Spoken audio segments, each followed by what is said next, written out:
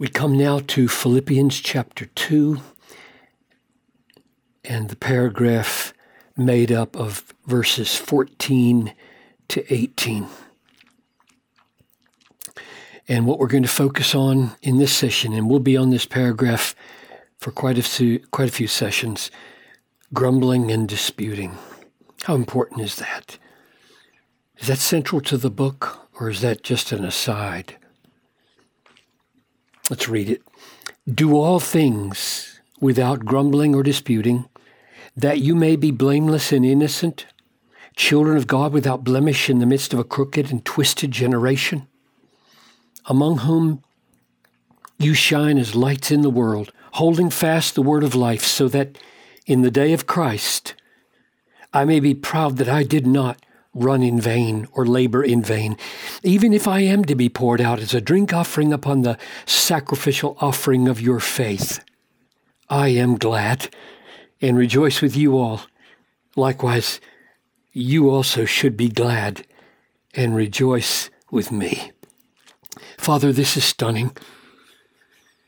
We are so prone to grumble and dispute, murmur, think evil thoughts, complain. Oh God, use this text to make us brighter in this dark world by making us murmur free. I ask this in Jesus' name. Amen. There is no connector like a because or a therefore to this what just went before, namely the section, work out your salvation with fear and trembling. And the absence of any connector and just the immediate command to do all things without grumbling inclines me to think that the way Paul is thinking is, this is a way of doing verses 12 and 13, namely, working out your salvation. And you remember all that we said about that.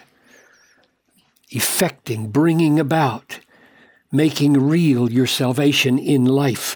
So here's a concrete path of doing that, namely, do all things without grumbling.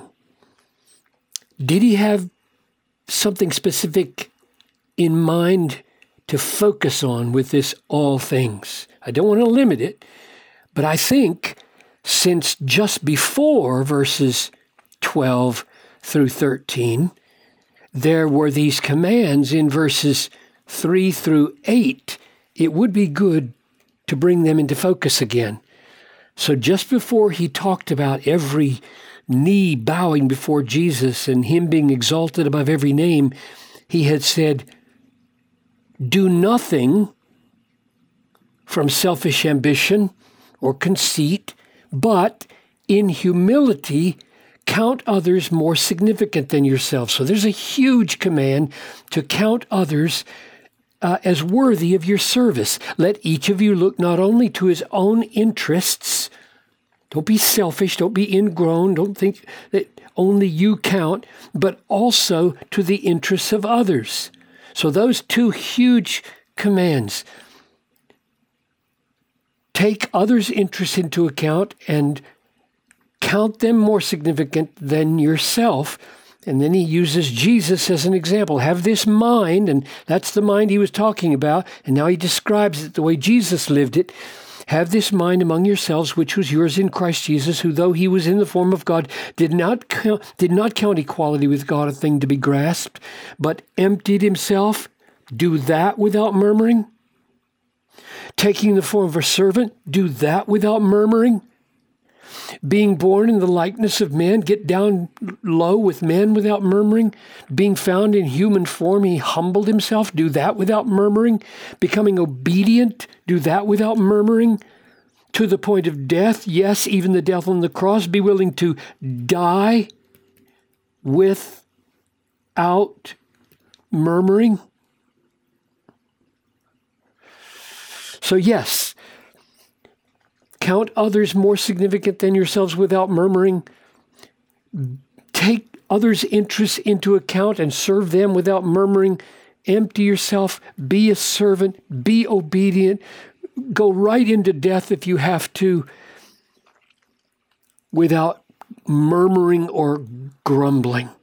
So I think all things here does mean all things, but he's thinking most immediately about be people of lowly, humble, other-oriented service and ministry. Do that without grumbling. And since the example of Jesus was foremost here, that calls to mind the fact that when Jesus was prophesied as coming to suffer like that, it says he was oppressed and he was afflicted. This is Isaiah 53. Yet he opened not his mouth. He didn't murmur. He didn't complain. Like a lamb that was led to the slaughter, like a sheep before its shears is silent. He opened not his mouth. So Jesus did not complain in his ministry of suffering, and we shouldn't either. Here's Jesus being described again in 1 Peter 2. He committed no sin, neither was deceit found in his mouth. When he was reviled, he did not revile. He didn't open his mouth and complain or criticize or dispute. When he suffered, he didn't threaten, but he kept on trusting himself to him who judges justly. So, do all things without grumbling or disputing the way Jesus served people without grumbling or disputing. We've been assuming disputing here. What does that mean? Why does he say disputing? That seems like an odd dispute with whom?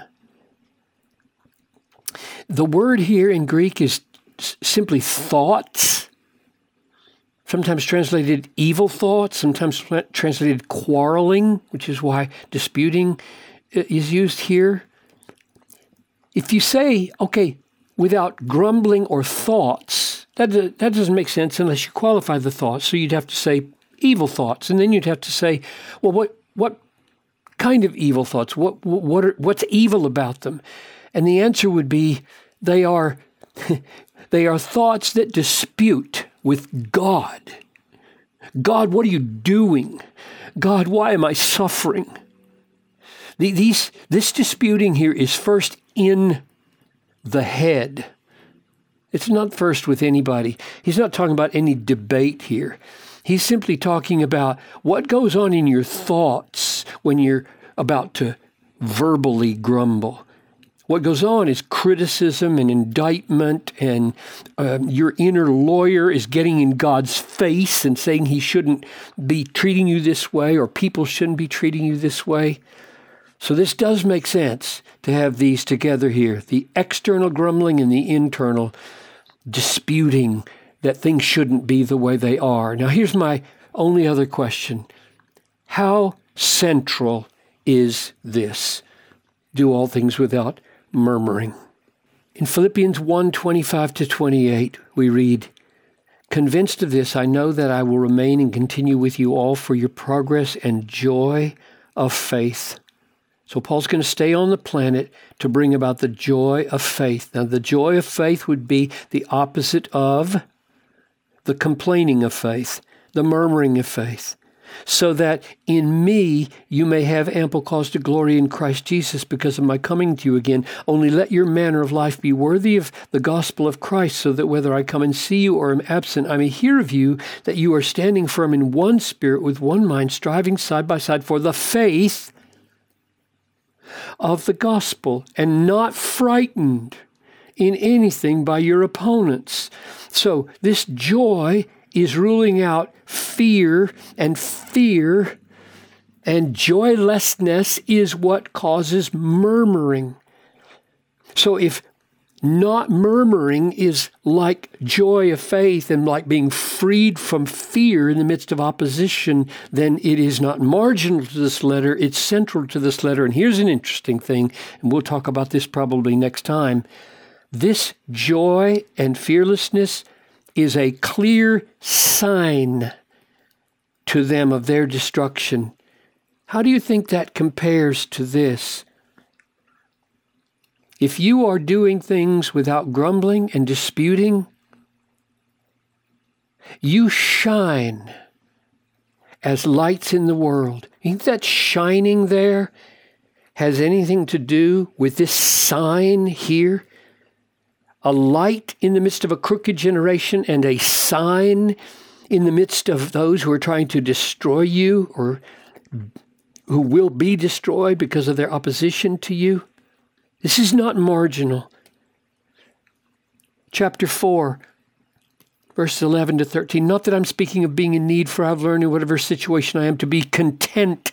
That's the opposite of murmuring, complaining, grumbling. I know how to be brought low and not grumble. I know how to abound and not grumble.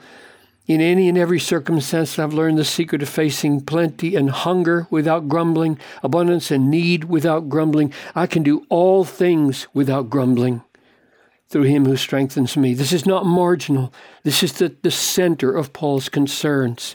Chapter 3, verses 7 and 8. Whatever gain I had, I counted as loss for the sake of Christ. Indeed, I count everything as loss because of the surpassing worth of knowing Christ Jesus my Lord. For his sake I have suffered the loss of all things and count them as rubbish in order that I might gain Christ. In other words, all the loss in life is rubbish compared to having Christ. Nothing will take away murmuring like saying to every loss that comes, I'm not going to murmur. I'm not going to murmur. I'm not going to murmur and grumble and complain and indict God. I have Jesus, and he is worth everything to me. Or chapter 1, verses 12 to 18. I want you to know, brothers, that what has happened to me has really served to advance the gospel. He's in prison. What has happened to me? This would cause grumbling, right? What has happened to me? I'm in prison. I should be grumbling. I'm not. Because God is in control and he's using it to advance the gospel. How? Look what happens. Some indeed preach Christ from envy and rivalry, but others from goodwill. The latter do it out of love, knowing that I'm put here for the defense of the gospel. I don't want to murmur about that. I don't want to grumble about that. But what about this? The former proclaim Christ out of selfish ambition, not sincerely, trying to afflict me in my imprisonment. That's worth grumbling about, isn't it? No, it's not. Why? What then? Only in every way, whether in pretense, that's that right there, or in truth, Christ is proclaimed, and I'm going to rejoice. Yes, I'm going to rejoice. This book is all about conquering grumbling. It is. It's all about conquering grumbling. Because when we conquer grumbling, look, that you may be blameless and innocent. You're going to be free from grumbling, free from disputing. You're going to be blameless and innocent, children of God in the midst of a crooked and twisted generation. All they do is murmur and grumble and complain, among whom you, therefore, don't do that and shine. This is the light of the world. We're going to talk about that in the sessions to come. Being free from grumbling through faith in Christ is not marginal.